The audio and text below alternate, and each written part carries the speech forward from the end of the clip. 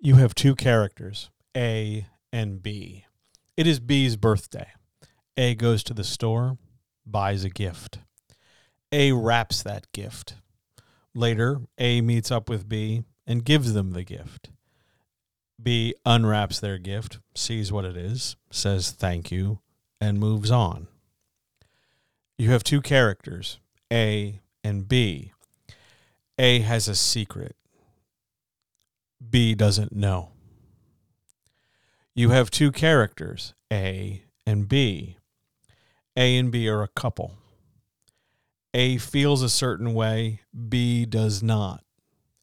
B does not tell A how they feel. You have two characters, A and B. A has a problem. A has feelings about that problem. They do not tell B. These examples in this structure is all about withholding information. That's what I want to talk about today. It's important to understand the impact and effects and ideas and theory of withholding information, because what has to happen, or what happens so frequently in story, is that over the course of the story, you, the author, are withholding information from the reader until such time as they need it in the story. You don't tell them everything all in chapter 1. You don't immediately spoil who the killer is going to be in your murder mystery. It develops over time. This is a positive use of withholding information. However, if we come back to our examples, A and B having secrets and not sharing them with each other are potentially negative costs of withholding information. Here's the theory. Here's the baseline strategy. Withholding information is mostly harmful or creates tension within the relationship between whomever's holding these two secrets.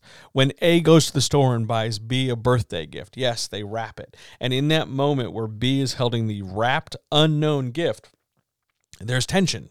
There's this idea of, well, what could it be?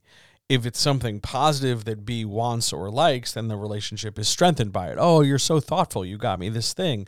But if A got B something they don't like, whether intentional or otherwise, or it's something mocking, it's a cruel joke or a poorly thought gift, then A is harming the relationship with B. Withholding information always creates tension. Don't read tension into like danger, because that's one flavor of tension. It's just tension. You just create this situation where there is an unknown and a need for resolution. And how long you sustain it, how long you draw it out, matters.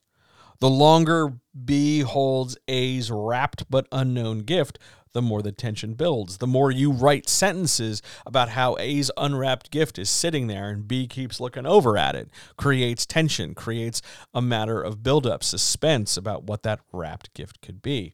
Let's go look at our other example. Let's go look at when A and B are a couple and A has certain feelings and B does not, and B does not tell A how they feel. Sitting in that space is holding that tension. Withholding information creates that tension, and you, the author, can manipulate that tension. Now, if we are following character B, the one who does not tell A how they feel, and we're in their head, whether it's first person or third person or whatever, if we're in their head, we are clued in. We're on B's side. We get that they don't feel the same way about A, or that they're thinking about A in a different way than A is thinking about B. And part of the tension is about the discovery of the information, the revelation of it, the reveal of it, the big pull back the curtain, ta-da moment of it. The minute B unwraps the gift, the truth is revealed. Oh, you got me a box of whatever. Withholding information creates tension. Holding information too long, i.e. taking forever and a day and not mentioning it, doesn't necessarily do us any favors. It doesn't make the tension more tense. So if A and B are at lunch, and A hands B a birthday gift, and B puts the gift to the side and then goes on and has lunch, and they have a regular conversation, and it's no big deal, and there's no real stakes, danger, tension, or problem. It's just, hey, two friends having lunch. Then all of a sudden, B grabs their gift, unwraps it, and has very little to remark on. You have not created a lot of tension about it. But if we followed A in wrapping that gift, in selecting it, in choosing it, and maybe planting an explosive device in it and wrapping it along with it, knowing that this is their chance where they will finally destroy their opponent B. And we keep talking about how B and the explosive device are sitting just off to the side, and how A is nervously looking over at it. A is thinking about it. And since we're connected to A, we don't stop thinking about it. Then all of a sudden, when B opens it and goes kaboom, the reveal releases that tension. Is it possible to create too much tension? Is it possible to drag things along? Absolutely. The longer something drags on, the lower the tension after a while. Yeah, you can build it up and build it up and build it up, but after a while, it just becomes absurd because you cannot expect a reader, a receiver of information, to hold that much tension, especially on multiple things all at once, without some of it failing, without some of it falling behind, without them just forgetting things. Now, you, the author, are going to say, yeah, but I can keep my story straight. Why can't they? Because you're emotionally connected to it, and you're also looking at it somewhat subjectively. You don't feel the same tension the reader does. You have a somewhat objective sense of things. You see the big picture. You know where the story is going. The tension isn't in learning the story as it is deployed. Your tension is in the ultimate emotional impact. Will they like this thing when they see it? When we get to the reveal, the producer or the distributor of information cares more about the reveal and its impact. The receiver of information feels that tension along with the unknown quantity. You know how you feel when a family member or friend sends you a text like, we need to talk? That tension, that moment of gut-dropping worry is because you, the receiver of this information, don't know the unknown.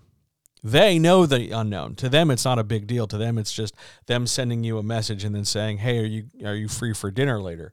They don't have that tension. They have a different tension. They have a different tension about, well, why are they getting upset with me? I just sent them 2 text messages. We have to talk. Then a long gap because other things happened. Hey, do you want to have dinner? Understanding where tension is for each of the people involved in a situation allows you to manipulate those tensions accordingly and effectively. If A tells B, hey, we need to talk, and then doesn't say a goddamn thing for 5, 10, 15, 20 minutes, an hour or more, and then doesn't answer their phone when B calls in a panic because the use of the unknown is manipulating B and pushing them forward, then A doesn't understand why B is upset. We've created a new situation. We've created new tension. If B doesn't reply, then the tension is not in so much the reveal, but now we've created a new circumstance. Think about that tension manipulation. Think about who feels what and why. Part of that's going to be context. Part of that's just going to be who has information and who is using the unknown to fill in the gaps. But withholding information, parceling it out, doling it out specifically, is one of your strongest tools and one of your biggest assets when it comes to writing whatever you're writing. Give that some thought, and I'll talk to you tomorrow.